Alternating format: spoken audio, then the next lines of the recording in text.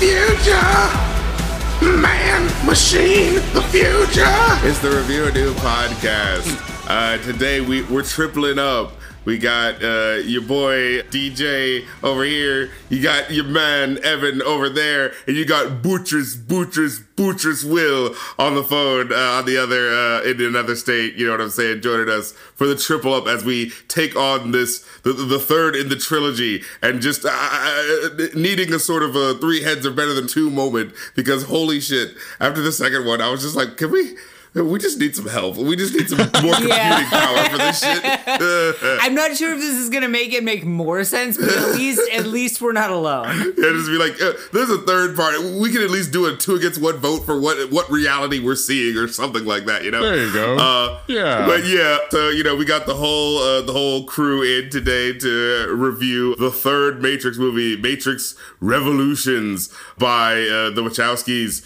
And thank you so much for your request, Dr. Goatman. And if you would like to make a request for a movie live stream or a song for me to review, or get priority queuing for those requests, you know what I'm saying, where your joint can come up next, head on over to Ko-fi.com/rapcritic. Get with it, act like you want it. You know what I'm saying? Don't let Dr. Goatman and Arthur B have all the fun, you know what I'm saying? But yeah. Let's get into it, yeah. Fucking the third Matrix movie. Why, yes. Gentlemen, how are we feeling? I mean, so this is, I think, actually the first time I've seen the full movie start to finish. Somehow, in all this time of being someone that I would say is somewhat of a Matrix fan, I don't know how I saw it in sparse chunks. I kept seeing the ending, but not having the full context for one reason or another. So it took me the better part of 20 years to actually see I don't know. I liked it quite a bit. It's a very big movie. I liked it quite a bit. Going back through the narrative of the first two, I can maybe see how some may see it as a little disconnected, but in a vacuum, I think there's a lot of things that work for it. That's interesting. So I didn't hate it. If you want to hear me hating something, there's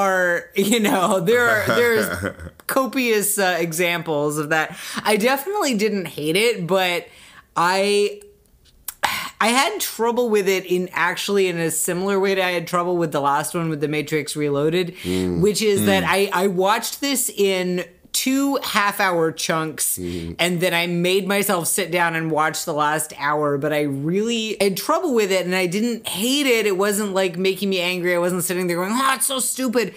But it had trouble holding my attention, and I think a lot of it was that, first of all, there are so many characters. And the characters, they're not all super differentiated, although let me get this out front. Bane, that guy, does a freaking killer. Yeah. Like, his Agent Smith is so good. It's so good that when Neo's like, "Who are you?" It's like, dude. It's like, come on, Neo. Like, first of all, who else calls you Mr. That Anderson? really isn't the one. Like, he's talking just like Hugo. I think that was a note I made.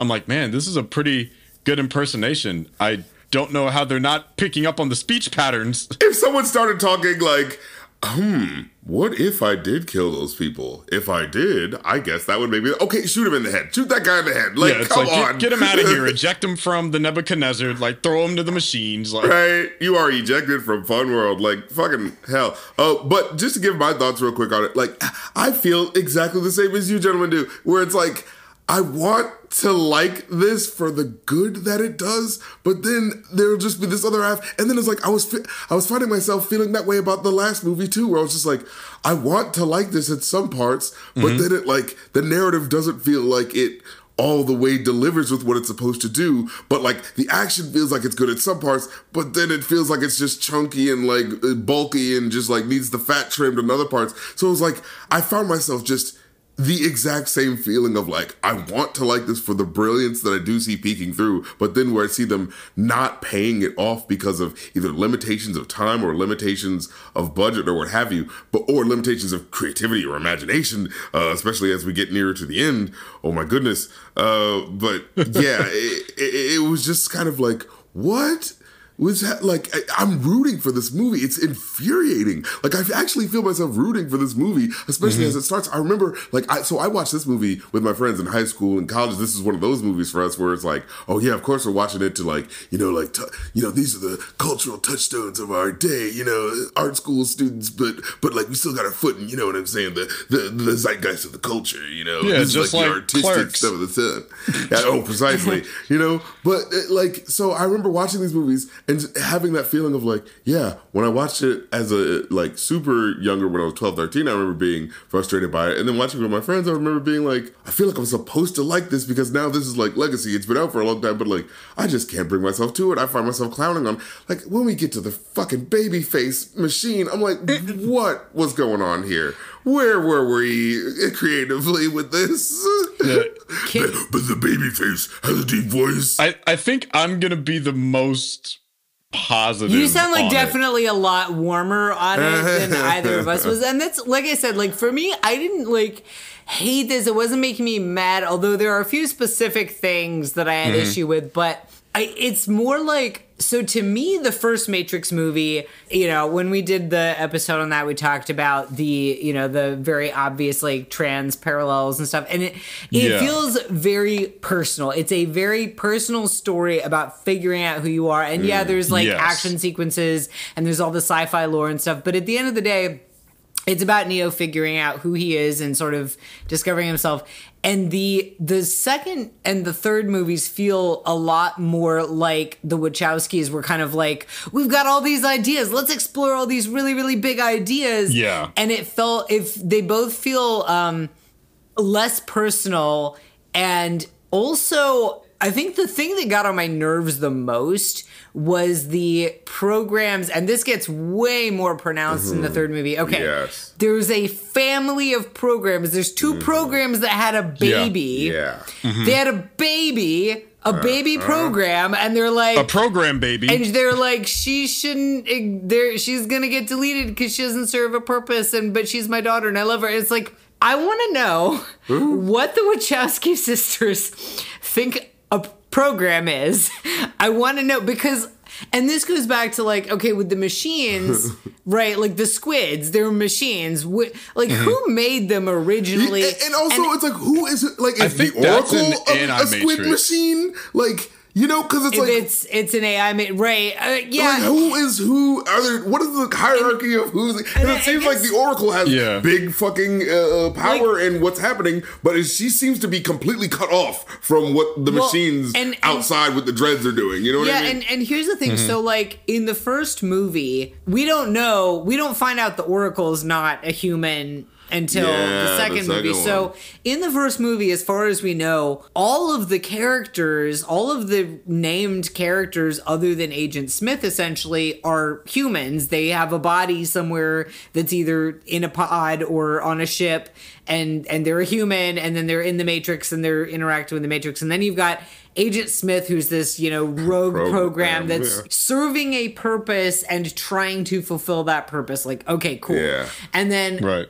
starting in the second movie, it starts to get a little bit like, our programs people, and there's a lot like Sarah. We find out the Oracle's a program, Seraph is a program, and the Mandalorian. But like with Agent Smith, Merovingian. The Merovingian. But what's annoying about Smith, especially, is that it's like, okay, in the first movie, he's this program that's sent to destroy Neo. In the second movie, he's attached from the Matrix, and he is still a program that really wants to destroy Neo. So nothing really has changed. Well, and I guess it's that he's more dangerous and he's able to kind of leap into the real world. Right.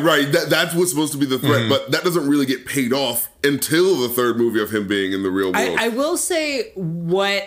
Like, there's that thing of like he set off the EMP, but that's such a like background third and a half act thing that it's like, what happened with that? Okay, so here's I think what was the big barrier for me in terms of enjoying this movie as much as maybe I might have, right? So you've got two worlds. You've got the Matrix world and you have the meat space machine, the machine world.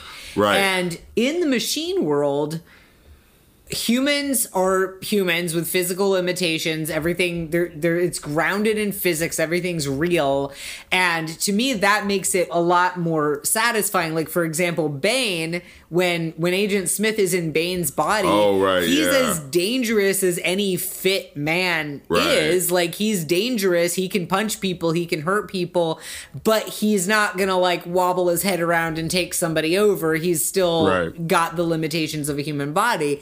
And to me, that makes like the fight scenes way more interesting. I'd much rather see two actual humans punching and hitting and throwing things at each other than see like a CGI, somebody's running up on the wall and that, right? Yeah. So that's way more interesting. But the other side of that though, is the Matrix sequences are just way more visually interesting generally because they have so much going on.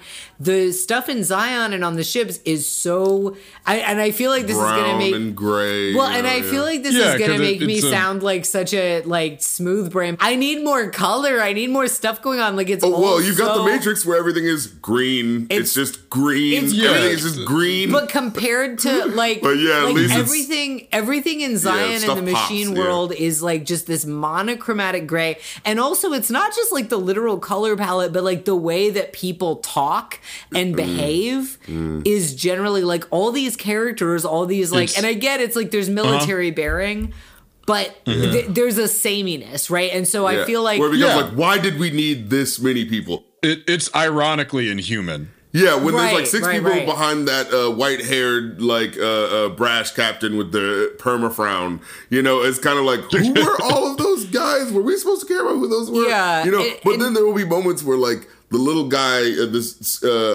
little guy who got saved by Matrix, saved by Neo. Yeah, where I like, oh, I like that this guy got a bit of a story. I wish we were following him more. Oh, the two women who, you know, are clearly kind of coded lesbian, and, you know, of course, you got to bury the gays in the third act with the one cool chick who was just like, why is this girl not a bigger part of the story? Like, remember the bald-headed chick? Yeah. I know, right? They were like, so cool. I was like, why have we not seen them earlier in this film? Like, you know? Yeah, I mean, and some of that may have just been it was 2003. But it felt like such a Independence Day, like, this felt like this should have been a cast of thousands, but it felt like a, here's a cast of, by the way, here's them over there. Oh, yeah, right, here's them over there. You know what I mean? Like, yeah, and so for me, like, if we had the visual interest of the Matrix setting with the groundedness of the stuff that's outside the Matrix, I feel like I would have been engaged throughout a lot more of it. And I'm going to go ahead and front load my complaints because I have two more little nitpicky complaints and I will get that out of the way and then I will stop bitching. Okay, so first of all, so the Oracle, obviously the original actress who played the Oracle died and they cast another actress. And the thing is, they cast another actress who is the same type. Like if you like, she could have originally played the role, right? Same type, but very obviously a different person.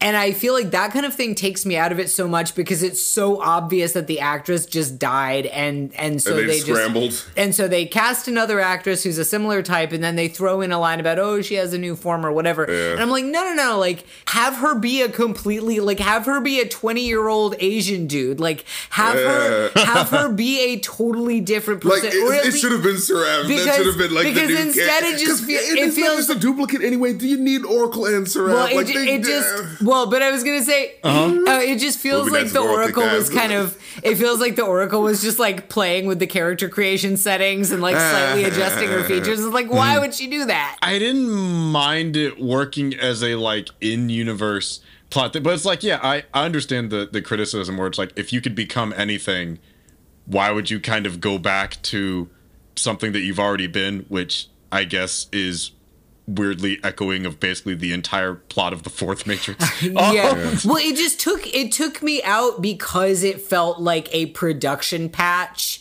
It was so obvious and oops, we lost the elderly actress we had. We'd better cast another one. Like, and so it killed my suspension of disbelief around that.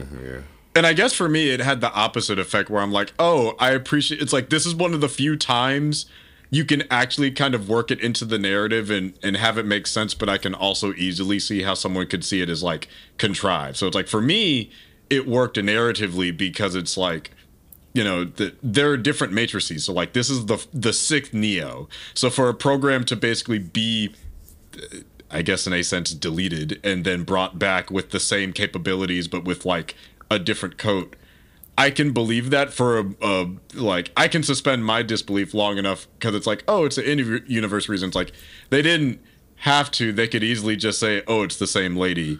Hey, I just thought about something. Seraph isn't in the first movie. No, they don't need him to shepherd them to her.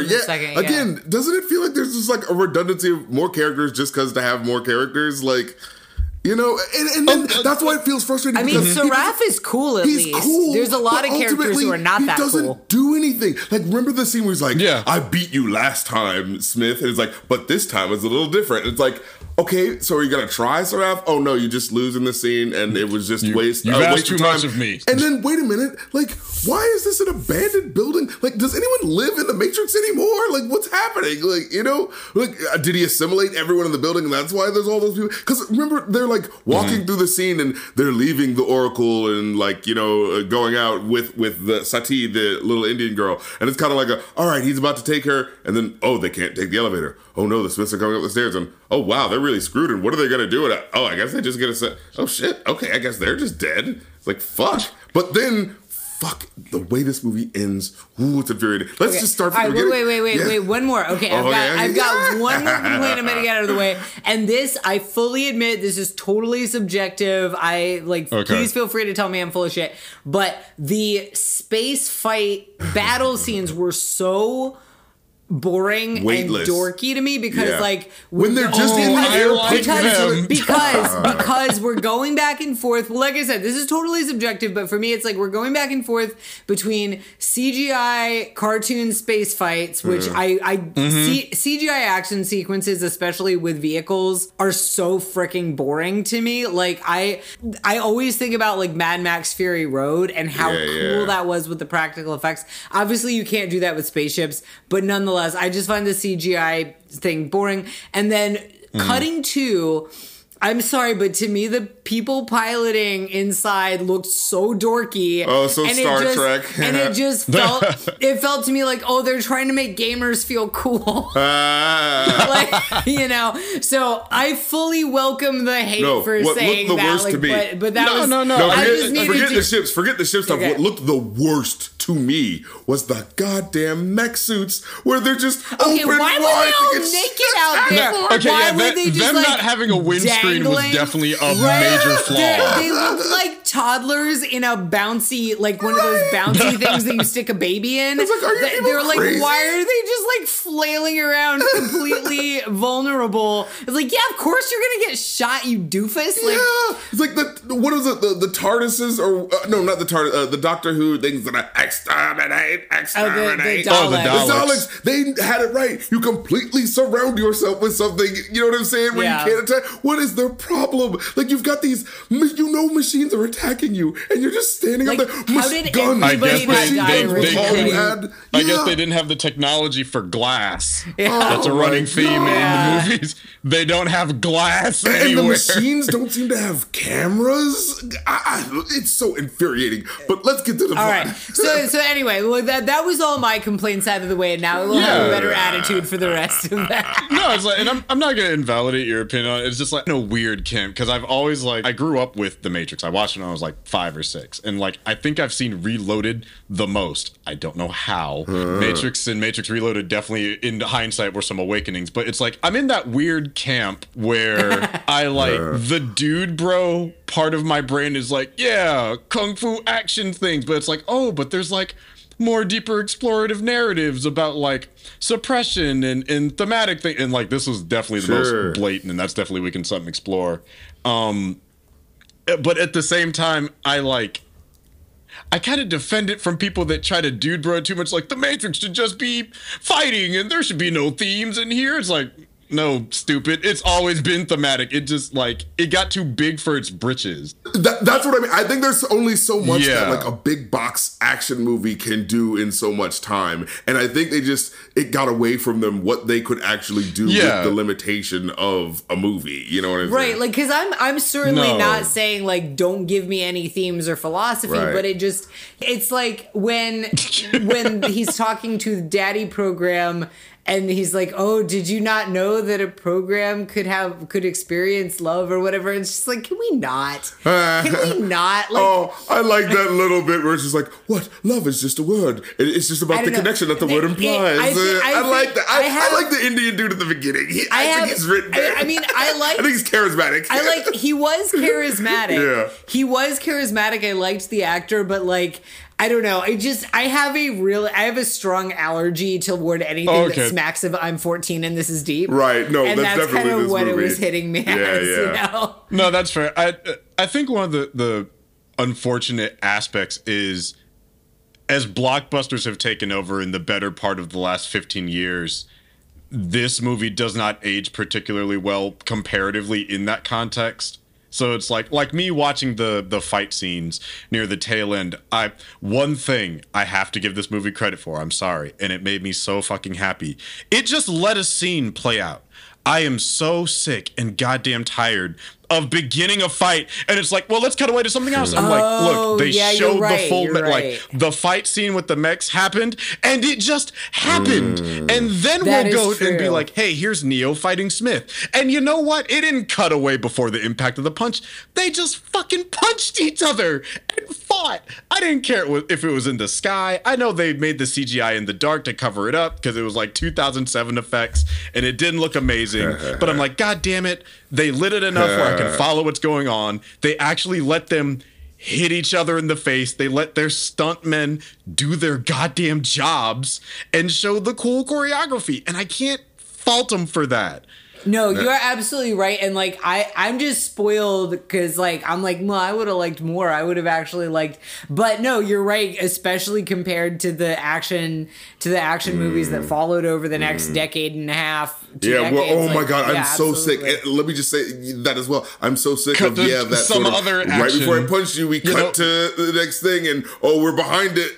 And it's bothered me. It's and like, then seeing it here was a weird breath of fresh air. I'm just like, oh, they like fight and they show the full sequel. Like they're just swinging on each other, and then it ascends to the air. And I'm like, yeah, I haven't seen air combat in a while. Like, yeah, it kind of looks a little high school theater Dragon Ball Z, but I give him credit. Yeah, my problem with all air combat is that like I'm about to punch you back into the air, and then I'm going to punch you back into the air. It's like.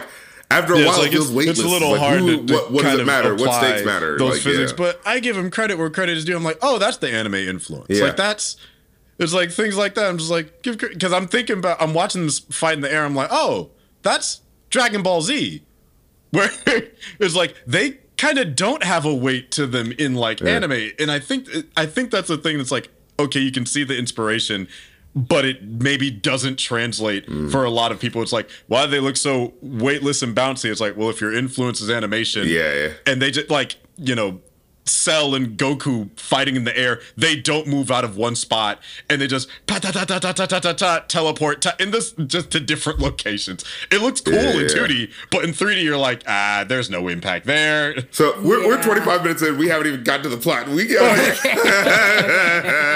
but it was so funny. It's like there's a part that I want to mention at the beginning where it's like, do you remember the very first thing that happens in this movie with it starts with the huge logo of the little like one of the Matrix symbol things where it's like and it's like, but it explodes, and then you see the orange explosion happen, and it like reverses, and you hear the music reverse backwards, ultimately for it just to pull out to just be one of the smaller symbols that it's like doing the Matrix things back to, like where it's just like, oh, it looks like we're about to go into a city, but then actually that city is just inside of one of the smaller things. Is that some sort of symbolism for what the movie could be about? Stay tuned, listeners. Let's see where We got things very go. excited, yeah. Like, DJ was over here for the first half hour that I watched this, and he was like, watch this, watch this, watch this. I was just like, they really started the movie like this. Yeah. They really did that. And again, it's one of those, man, if they did it well, that would have been such a, oh, hey, a little like callback to the, you know what I'm saying, the echo of the story, you know, but whatever. So we pick up where the last movie ended. Neo and Bane are across from each other, but I feel like they end up like getting away from each other ultimately, right? Because they take him into another room, don't they? Yeah, it's a setup where the payoff is he is moved. It's like, oh man, is Smith's and Bane? Is he gonna get inside Neo? Foreshadow. Okay, there he goes on another table. Okay, all right. And meanwhile, Neo is trapped in the Matrix, but like not in the Matrix. He's trapped in a. He's in the hallway of the Matrix, Yeah. a space between spaces. Essentially, and now The Matrix lobby. This is the perfect example of the I like a bit of the dialogue and sort of like the, oh, hey, it's making you think about like, you know, what does a word mean versus what it really like does, you know what I'm saying? The intention or the, you know, the meaning of the word. Yeah, whatever. The letter of the law versus the spirit of a word or whatever. But, you know, and then, of course, immediately we have after that, like, oh, I love my daughter and I love my wife. And I have to look at you, Neo, and say, you are totally in love, even though there's nothing on your face at all that would symbolize that your face changed. Keep looking at him and Trinity. Hey, audience, looking they're totally in love. Like, I love people keep looking at Neo and Trinity and saying, you're in love with somebody while they have the most stone face. Like, here's You the thing. are in love with somebody, are you not? Lover. If they would have at least, because there was all it would have taken is a simple direction of being like, oh, he just mentions love, and that's what I feel about this. At least having Keanu Reeves like slightly look over to the left or something, just like some indication of, oh, I just had a thought change. You have to give him a laser pointer.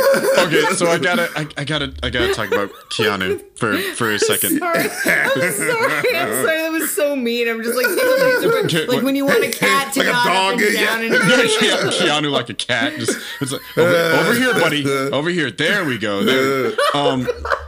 So okay, I gotta talk about Keanu because I've had this opinion for a long time, and it is somebody that's a huge cyberpunk fan, like for the game, who had to be exposed to this man for hundreds of hours, literally. Keanu is in a particular class of actor where only certain roles work for him, and I have a lot of gripes with him. He can't be a vampire in 1890s Victorian England. He can't do that. I have a lot of gripes with his performance in Cyberpunk, despite the fact people were. I thought I was like on drugs, where everyone's like, "Oh, I loved it," and so it's like but it's so weird because here he's like perfect because the dialogue for everyone is in that same stilted kind of limited range. And so I'm watching it and it's like, you have to know how to play to an actor's talents, but if your lead actor has I think as well. if your lead actor has a limited range, now everybody performing around them outside of Hugo Weaving, who was just explosive, chewing the scenery and love it in every second. And I loved it. It was so damn good.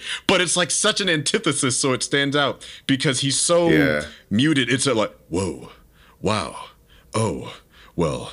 Actually, it that's is kind a of great Keanu, man. It is kind of crazy to think of Keanu, the representation of humanity, is like looks lifeless as fuck. Meanwhile, Smith, the robot, is like alive.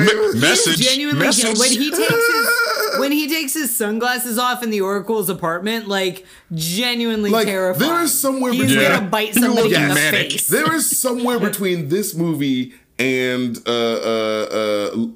what is it? The Blade Runner movie about robots becoming sentient, where we can have the intensity and actual coolness of, like, you know what I'm saying, the fight scenes of what Agent Smith is doing, but maybe at least trying with the, you know what I'm saying, like, with Blade Runner trying to give depth and humanity to the character, even though it still kind of reads a little bit like nonsense when you look back at it. But you know what I'm saying? Like, they at least were trying to do, like, hey, let's actually give... Because, like, I feel like this movie doesn't grapple with it at all. Agent Smith is supposed to be in some way kind of human, and he clearly is acting human, but they don't, like, really grapple with that, like, narratively, where it's just like... It's something that very much grows and evolves thematically with him kind of obsessing over the intricacies of humanity while simultaneously partaking in exactly that. Yeah, but it's like he never has like a realization moment. Like it just never comes to anything. Which I guess that's kind of his purpose as Neo's. It's weird. They have parallels. I mean, it's the point at the climax, but it's like they have parallels with one another, but in the weirdest ways. Doing something with that, but it never. It doesn't. It doesn't come to completion because the narrative has a greater theme about fate, and it's a major religious allegory. So it kind of like falls under its own weight of being overly thematic. Of multiple things. So it's like, oh, the machine is more human than the human who's participating in fighting against the machine, but the human has the heart, but the machine develops a soul without knowing he has a soul, but the soul is made of the negative of humanity. Oh, that would have been great. That would have been great if like Neo looked at him and said, like, all this whole time, you know, you having motivation, you wanting to attack me, like, you are human. You know what I'm saying? Like, maybe if like that was the moment of just like, it's like you're just as human. What are you talking about? Yeah, that would have been the narrative completion of like the what are you talking about? It's like, I'm not human. It's like, well, being human is just a word. Like, we tie it back into the beginning. Of god damn it! Like, it needed one line. It literally needed one line versus what the Oracle version says. Just like, you'll know when the time is right, Neo. It's like, oh my god! If that was the line that popped up, then that would have been it. Right. But okay, so Neo needs to get out of the Matrix, but he's stuck in this in-between transitional place. Yeah. But the program's daughter, they're trying to sneak her into the Matrix. Yes? Yes. Because she's about to be deleted? Yeah, but she's about to be deleted in the Matrix? Yeah, or are they in this in-between space? Well, and that was confusing because then they all get on the train to go into the Matrix, but then the parents say they can't stay in the Matrix. Yeah. And clearly the little girl who is a program can't, like, she can't leave. She can't leave because unless they're gonna like grow a meat suit for her and inject her into it. Like, what? Just gonna steal somebody's body? Like, I mean, Smith was able to do it. Yeah, but like, presumably they're not gonna like, kill some little girl's consciousness to give Satya a body. Yeah, so it begs it begs the question, because you just assume there's only two worlds: the Matrix world and then the real world, which we know is where the machines are like attacking Zion. And so it becomes a thing of, oh, there's a middle place. And it's like, oh, but it's that train station, right? And it's like, well, no, it's kind of where they are. So it's like, wait, is there like is in the Truman Show of the Matrix, is there like this extra place, where Christoph or whoever the hell, the guy who is in control of the whole thing, like is there that place like that looks like the sky, but it's actually the control tower? Is that what they're talking about? But like, so the programs can't stay in there, but they're going into the Matrix. But here's the thing that keeps rubbing up against everything. It's like, do these machines not have cameras for eyes where they can see inside of the Matrix and see things? How are these people able to hide in the Matrix so much? Like, what's going on? I think the Smiths are functionally the like gateways and sentinels of the Matrix. So they are kind of the eyes for it. But if you're their eyes have to walk to each individual place. They can't like look above it, just like homeboy from Tybalt from Romeo and Juliet is able to look and oversee things. I didn't say it was smart. Do they not have cameras? I just don't understand. Your system is flawed. Arguably, if you have like a giant code base and you're looking for something and you don't know what exact thing to search for, so you have to just look at every function. Oh, is that what you're literalizing it? Like that, I guess. But also, can we just talk about Train Man for a second? He was scary as fuck. Oh man, out of nowhere over there. Look at this scary shit. If you're somebody who takes public transit a lot, Train Man hit. And the thing about it is, he wasn't in the front of the train. He was just like sitting there, so he looked like a hobo at first. And I was like, oh, that's the train man. He's like, who's that? Oh, that's the mind you, not the conductor, the train man. Yeah, the man of trains. But it just kind of threw me off when it's like, wait, Satya is trying to get into the Matrix so she can not be seen by the. But it just seems like isn't that where they would find you the most? I don't like that's their world, isn't it? Like, yeah, I don't get it. I mean, it's it's. I guess they're not omniscient. Like they're not perfectly omniscient. Which, if you think of the Matrix as being something that's sort of self-generating and you know, and it's vast and complex. Like, even, I mean, just like, again, like, I'm thinking about what actual code bases are like. Even a pretty simple, like, if you've got just a bunch of JavaScript files, like, you can't necessarily, you're not going to instantly know everything. But these are robots, aren't they? Right? Yeah, wouldn't they be the most efficient machines 700 years or whatever into the future, being able to click, go through everything? You know what I'm saying? I think the purpose I think the purpose for the Matrix was to be self-sustaining without constant oversight, and the machines them. So it's like it keeps the humans docile. It's not really. And maybe the idea is that like the humans not coming over here if they get within 1,000 feet. We're getting them anyway. Like that sort of deal. The whole this is me remembering the Animatrix. The whole thing sprung about was because like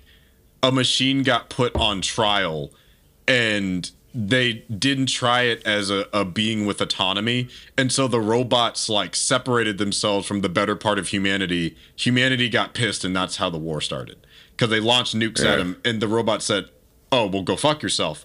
And so functionally the robots just kind of want to maintain their own sense of like autonomy, I would think, but they are doing it through enslaving humanity. Well, yeah, you know, like, yes, the robo-fascists inevitably happened, you know, because humanity was doing what humans do. So it's not like it's out of nowhere, but it's like, oh, sure, it's definitely these robots are out for some revenge. That is for sure. This is revenge juicing these humans. Well, actually, that becomes the question. Well, now, it's half revenge because it's like, well, we can also use them as batteries, and they're out of the way. Right. So here's the question, okay? Is the only reason the Oracle can see the future is because she's just experienced these things similar times? So she's not like really pre-seeing the future as much as she's just kind of reminding people passively of what they need to do to get to where they need to go? Because I was like, because that changes, you know, when you think about a movie through one character's perspective, like, well, we don't follow them the whole time, but they are still existing, right? So what are they doing? And it just feels like the Oracle, as frustrating as it is to listen to her talk, there's a certain level of it where it's just like, hey, you're not actually seeing the future, you're just, and then that makes me skirt again to be like, are we all just your fucking pawns and playthings? Like, wait a minute, Oracle? Well, to be fair, like, Neo is like the sixth one. So it is straight up. It's like, but it kind of makes the first movie kind of feel like you're playing me for a sap. Like, I care about you so much. Yeah, right. Sixth one. Anyways, like, there's gonna be a next one. You know, like, yeah, it's kind of a case of it, and there was, and then it was two. But like, it's not the first time the Matrix has run its course. So it would kind of make sense that it's essentially, she's not as much predicting as she is pattern recognizing. But what I think what she is trying to do is trying to skew things ultimately towards peace. Yes. Right? Which, like, what iteration can we... She's basically doing the Doctor Strange thing of, like, how many times... Like, what is the factors that have to happen that make it so that things equate to peace among worlds? It's a stat-based war of attrition. Right. It's a war of attrition rooted in binary code, where it's like, eventually, if we run this simulation enough times, it'll get to peace statistically at some point. It's just it took them about 6 tries. Over like 200 years. See, that's the thing. Like, I almost get myself to liking this movie when I think about what's going on. It's like, this is some bigger heady stuff. You know, I like how they're kind of playing with like narrative and meta narrative in certain ways. You know what I'm saying? Yeah. Then they get to the Merovingian sex club where there's like... said without an ounce of hesitation. So then they go to the Merovingians French latex BDSM sex club. Oh my with the goodness. DJ has a literal fetish gasp. It's like, cut the music. And just how is this man even able to see the music with... I have no idea. I mean, able to see the program and shit. And it's like, what I love is like, oh yeah, there's one part where, you know, they go into the club and you see 2 figures step out. And it's one of those things where like, oh, it's 2004, 2005. So there's one woman that you can clearly see as a woman, but another person, it's obscured just enough where if you look down at your popcorn at the right time, you could have missed that was actually a woman too. So it's kind of, you know what I'm saying? They have the fight scene with the 3 bald dudes, which actually like looks pretty cool. You know what I'm saying? I like how they're able to get in. I just loved... Oh, I just yeah. love, like, what did he say? Like, you'll get in over my big dead ass. It's like, I love that he's just got to stop and let you know he's thick. Yeah, exactly. He's got to make sure everybody knows. he's a chungus. But there's a quick line about how, like, whoa, Seraph, you don't have your wings. What the fuck? And I'm like, did he ever? We never saw him with wings. But it's like, does that matter, like, as a thing? You know, that, like, oh. What does it mean? I feel like maybe if you asked the Wachowskis, or at least if you had asked them back then, and maybe they've forgotten. There was a plot point. They would have been like, oh, you know, yeah, there was actually a thing about how he had wings, and then this and that. But yeah, it did. Because I was just like, what difference does that make? I just didn't. Yeah.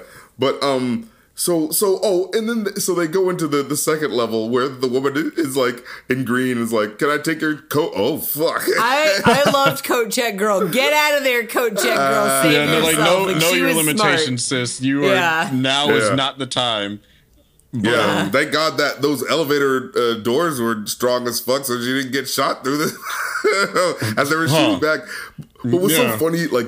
So this fight scene kind of felt like, in a small way, they were like upending the things that they were doing before in the first and second movie. Because it's like, there's literally one scene where one guy goes, oh, I'm shooting at you and now I'm out of ammo and I'm going to do a bunch of stupid like backflips that are like really obvious backflips. And then he just gets shot to shit like before the third backflip. And it's like, yeah, that should have been happening. I feel like I've seen a lot of people backflipping in this movie so far. And they really should have been. Like, your center of gravity is like, oh no, you can't catch me because only the middle part is like, yeah, but I can just shoot you. This like, definitely was probably the fight scene I thought was the weakest, because it has a really creative idea of like, oh, what if they flip to the ceilings like Spider-Man? But it's like, I mean, you're still a big barrel-chested man with guns. It's like you've just made it slightly more inconvenient to shoot you. I just shoot up instead of forward. It doesn't amount to that much. Physics are still a thing, my boy. Like, all I gotta do is point it doesn't up. ultimately matter. It's like like the ghost dudes mattered in the second movie more because it's like, oh, that's actually playing with physics. They can move through stuff. Oh man, how's that gonna play? They're gonna phase versus like, haha, no, I'm on the ceiling. Oh, let me just tilt. What? Yeah, we didn't really get any novel bad guys. I mean, I guess if you like sex club villains. And look, those poor fetishists didn't sign up for this. This wasn't the type of masochism they asked for. They're just dancing around in latex. They didn't do anything wrong. They were just freaky. You know, nobody is like, hey man, we wanted abuse, but not like this. Like, relax. They were living their lives in 2005. I wanted my ass beat, but not like with bullets. I did not consent to bullet play. Like, what? Safe word. What was the safe? Shit. Yeah, exactly. Broccoli. It was broccoli. So they walk into a club, and with just the least tact possible. Because I was thinking, they start walking in, and they just like form a phalanx and just point guns at everyone and just like walk around in a triangle. And it's like, way to be conspicuous, Marty. Like, what the fuck? Like, and you know what's funny? Everyone is so like in a dazed fucking sex orgy. They probably could have just walked up to him. Like, who was paying attention to some other guys? Right, like those dancers were not like the people partying were not gonna stop and like waylay them. Exactly. It's like they were like, don't touch me with that rubber, don't touch me with that, get masked. Look, they're in a sex club, they know about consent, no one's gonna mess with you, you know what I'm saying, if you don't want to be messed with. And this is the weird like contradictory thing that is kind of interesting in terms of like text versus like the people making the text, right? Because it's like, clearly this movie is made by, you know what I'm saying, people of the time who know about sex clubs and aren't like demonized, like they would not actively be demonizing it or anything like that, but it specifically feels like it's demonizing sex clubs, because I could easily imagine being like a 13-year-old kid watching this movie and like, oh, you know, those are the bad guys' place because they're wearing sex gear, like, you know what I'm saying, like, it's just saying that, like, the ironic, one of those, like, Christian fundamentalism of the Matrix. Right, 3. like, well, look at the spiky hair and how they're in the bad guy's lair. I mean, sex club stuff equals bad guy, right? Like, and I think they probably knew what they could and couldn't get away with back then, but it's like, you know, it's a visual of...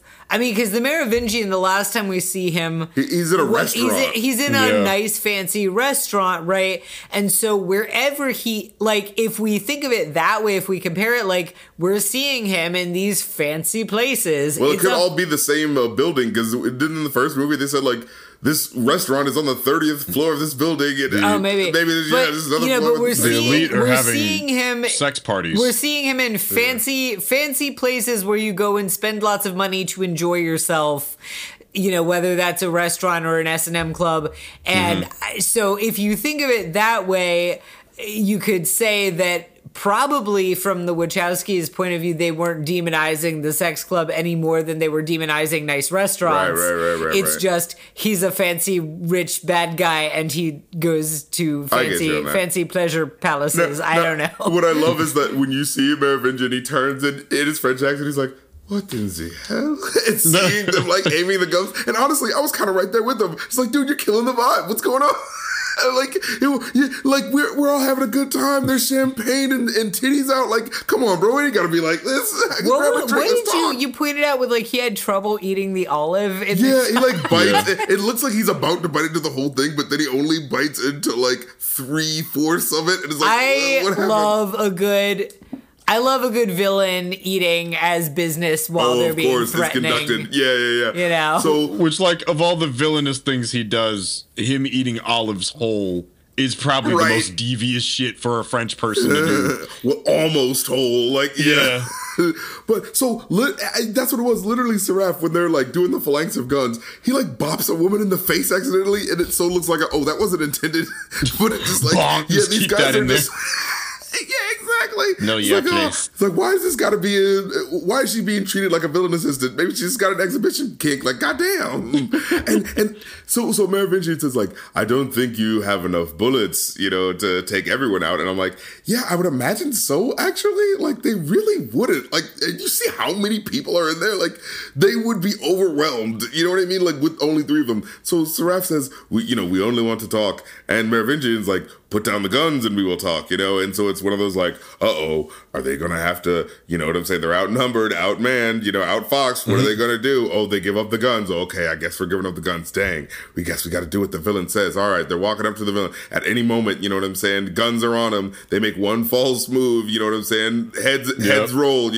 So he says, all right, I guess we're at your mercy. What do you want? And he says, I'm the Frenchman, Merovingian. Give me the eyes of the oracle. Which that moment was so weird, and it felt very fairy tale and wait, are we really going here? You want her eyeballs? First of all, even if she was just an actual human old lady, that gross. Yeah, but also she's a program. You want to go up and stick your thumbs in her eyeballs and pull out program eyeballs that are made of code. I don't know. I think I'm just too literal minded for this. I'm but you said they're programs. What language are they in? Is this Python? What's happening?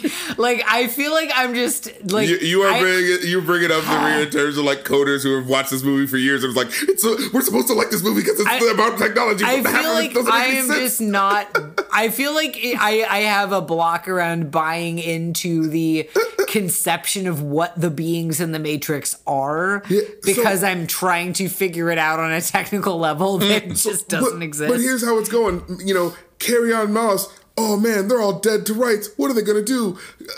Hundreds of thousands of guns are aimed at their fucking heads like a goddamn cartoon. What do? Well, she has more than enough time to say, to hell with this. Then she's able to kick 3 guys to her right and then kick 3 guys to her left. And then Morpheus is able to look at that and go, well, I guess it's time for me to kick 3 guys to my right and kick 3 guys. And then Seraph is well, I guess it's time for me to kick 3 guys to my left and kick 3 guys to my right. And no one's actually shooting or anything like that. Everyone's just allowing these people to lift up their legs to kick 3 guys to the right. They have enough time to do. They have enough time for her to say, to hell with this. I'm lifting up my leg to kick 3 guys to the right and kick 3 guys to the left. Oh, now no one shoot yet. No one shoot just yet. Oh no, I'm able to grab my gun that was thrown up into the air. And now that I'm aiming at Merovingian, now everyone's pulling out their guns at the right time. And now everyone's aimed at each other. And now it's, oh no, everything was in your favor a second ago, but then movie bullshit. And now things are in my favor now. I hate that, It's the action equivalent of when somebody on TV or in a movie is giving somebody a righteous dressing down and they deliver a 2-minute monologue about how they suck or whatever. And the person just stands there pouting.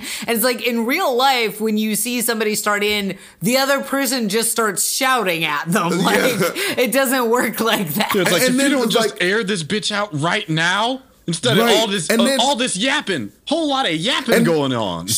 Carrie Ann Moss aims the gun at Merovingian, and she's like, "What's it gonna be, Marv?" You know, I love that nickname that they gave Marv. That had me in hysterics. Just taking all the respect out of his name. It's like, what's gonna be, Marv? I'm like, oh, it's like that. The thing that I hated is, it's like, all right, the gun's aimed at your head, and then she is able to cock the trigger back in the little thing in the back. I'm like, okay. Is anyone going to shoot anybody? Yeah, the fact that the gun wasn't cocked. Okay, so I have a question about that, and I wasn't gonna bring it up because I don't want to like show my ignorance here. Like I used to do like rifle, like target shooting with a rifle when I was younger, but I don't have a lot of experience with handguns. But it always seemed weird to me. I mean, frankly, you see this with handguns and shotguns also, I think, on TV or in movies, and somebody would be like, aiming a gun at somebody, threatening them, and then they cock it and keep talking. It's like, you weren't ready to, like, you have to. That didn't seem that what's smart, buddy. What's going on there? Right. Like, I just feel like. Just for that visual why are cue in the movie. Yeah, and I feel like. Now they're serious. There must have been, and it was probably some movie from the 30s or something. There must have been a first time that happened on screen, and then people were just like, that looks That's just cool, the thing you do. and wrote it in without actually thinking it through. And then, but this is what I hate about, like, you know, in movies, we talked about this, how in the first Matrix movies, like, there's little, like, moments that happen where it's like, ooh, the movie's got a little jank to it. Like, it doesn't go exactly how you remember. There's a little bit of a, like, whoa, how did that happen? Oh, yeah, because he got shot in this specific area, so he moved this way and it caused this. Like, that's what I was looking for in the scene. Like, what's the actual thing that turns the tide in battle where she, like, dipped low, slipped somewhere, did something, moved with him. But no, like, there's nothing that you can actually communicably see that shows the tide being turned in battle. It's just kind of like, well, everything was against her, and then she just kind of made it so everything was against him now. You know, it's like there's no actual, what a clever bit that she did. She just went, fuck this, I'm just barreling through and doing it. Like, it kind of reminded me, it would be like if in, it would be like, you know, remember when Spidey, you know what I'm saying, the first Spider-Man movie where it's like, choose the girl or the train cars, you know, if he just aimed a gun at Green Goblin and said, no, put them both down right now, you know, and it's just like, well, there's no, you know what I mean? Stakes kind of change a little bit when the strap comes out. Yeah, exactly, but it was just like, okay, well, there's no ingenuity that has to happen. It was just kind of like, well, you had me dead to rights, but now I just have you dead to rights. Like, there was no momentary flip that you could look at and be like, the genius of the Wachowskis, look how they flipped the scene in that way of like, she paid attention to what someone was doing, or Monica Bellucci maybe helped her. Look, can we mention that real quick? Monica Bellucci's just back with the Merovingians. Yeah, she's there. It's like, I thought they were done. Like, after what she pulled the second one, like, she seemed to hate his guts. And then she's just like sitting there very docilely next to him, like, where are you gonna leave him? I almost thought she wasn't the same person. Like, and then like, did he get like a clone of her or something like that? Where it's just like, it's a similar thing. I mean, maybe. No, she does the lame line of like, she is in love. I see it behind your glasses. Yeah. I see it behind your dark sunglasses in this club. The dark sunglasses they all wear inside in dark rooms at night. But yeah, that just annoyed me. What? When we were watching this, and he goes, "Where my tiny sunglasses?" Yeah, but yeah. So, what was it? Yeah, she says, "I don't have time for this shit." Yeah. Everyone I'm gives impatient just now. enough ample time. And then never mind. Yeah. That's what I don't like too. There's the setup of, oh shit, you have to bring the Oracle's eyes. Oh no. What are you gonna do? Like, it just feels like there's a setup attention, and then it just immediately gets subverted. And I feel like that happens like a lot of this movie, where it's like they set up something interesting, and then it's like the way it pays off is like, really? That's how you paid it off? Did anything actually come of their encounter with the Merovingians? So this is what happens. Yeah, she aims the gun at him, and he says, "Yeah." They're like, "All right, are you gonna?" Because the idea is, I'm aiming the gun at you, Merovingian. Now, so now it's we're either all gonna die here when I pull the trigger, or you let me get him because I'm so in love. And Monica Bellucci's like, "Don't you see the love? She's willing to kill everyone here just because of love." Right, that's but the idea. I forgot that this was primarily. I forgot that he let Neo out of the train station, and that's what it was. This is why. Like, and I will, I'm not blaming the movie entirely for this. Like, I had trouble focusing on it for whatever reason, but I felt like there were a lot, the pacing felt weird to me because there was a lot of stuff happening that felt like a climax that was happening too soon. And then it was like, I don't know, or things got kind of paid off in a weird anticlimactic way. I don't know. So I had trouble remembering. It was like, wait, why did they go to the Merovingian? Oh, right, because they had let Neo out of the train station. Why was he in the train station? And he was only in there for like a second. What got him into the train station? It was the fight with... what got him into the train station? It was the end of Reloaded. Yeah, but what happens at the end? Why would he have been there in the first place? Because of the fight with the Smiths, right? Yeah. What happened at the end of the fight with the Smiths? Wasn't he knocked out? Well, he was, because they had him on the table and then they plug him into the Matrix. Oh, it was, didn't he like use up all his powers to bring Trinity back to life? Right. That's what happened, So he was just sort of, it felt like.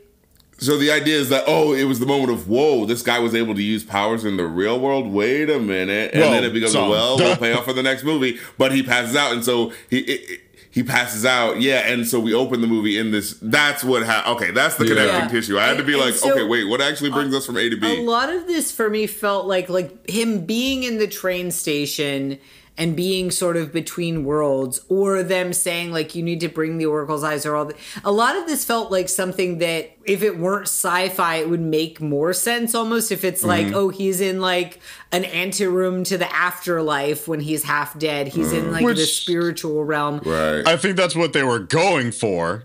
I think it is. Like they're using the aesthetic of it. What they were going for. Yeah, Matrix Purgatory. Yeah, and I think what I keep getting hung up on, and this is maybe just a me problem, but that because it's sci-fi and it's purporting to be about computers and codes and programs and machines and it's like I'm trying to make this logical technical sense of it when what it feels like is like a mystical spiritual journey, and it is kind of a mystical spiritual journey, and I can't wrap my head around trying to think about like it doesn't try to thread the needle of it though. Computers work. It doesn't try to thread the needle. It just goes, you guys don't really know computers, right? So this is kind of like what you know about the spiritual afterlife or whatever.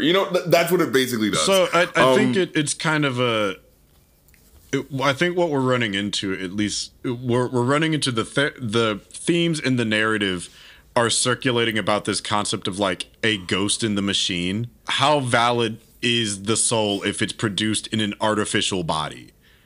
And like, how do you blur the lines between spirituality and technology? I don't think, given where the theme started in the first movie and where they're ending in the third, exactly have like the connective tissue that they want it to have. Like, I think on their own, each movie has really interesting themes to explore. But this third one in particular is super duper loud about its religious allegory in themes about destiny and faith and like humanity. But what it runs into trouble with is like, it's like all life is sacred, and it's like love is like, to be human is not just something to be experienced by like anatomy and things like that. And that's an interesting like philosophical exploration, but it's also a hard thing to do when you're like, okay, but the Matrix is functionally a hell for humans, but now you've put AI Jesus into purgatory for hell. That's the other thing is I wanted to bring that up because you mentioned it, or I wanted to touch on that because you had brought it up.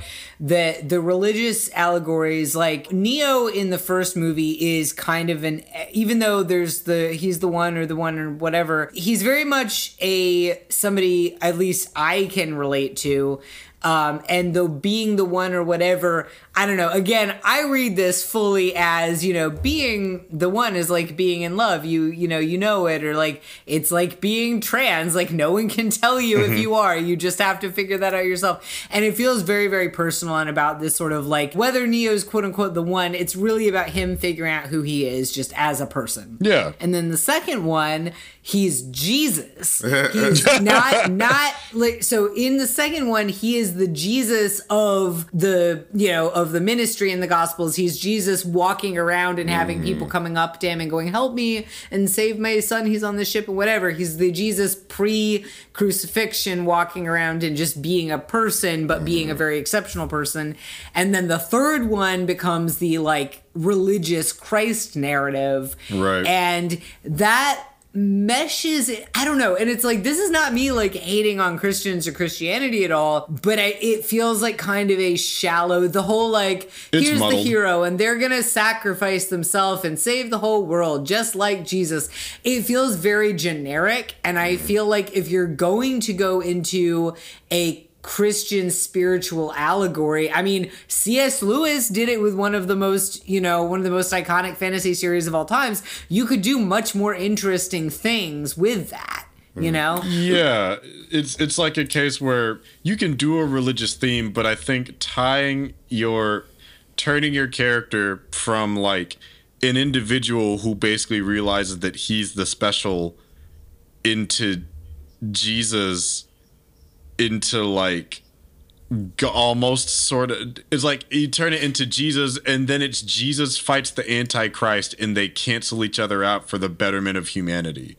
So like the stakes get bigger, but they're a little disjointed in terms of their connection. So it's like, I'm special. Yeah. How special am I? Oh, you're like anointed by God special. Like that's how much people believe in you. Great. And you have to fight your own equal who's taking over hell. And, and so much so that the devil, doesn't like the supreme fascist. Yeah, that's right. And it's like, okay, so in order to make peace with the devil, you and the extremist that came from hell have to cancel each other out, even though all this bullshit started because humans wouldn't let robots be themselves. Yeah, it so feels like never mind that thing that happened earlier, because now let's focus on this.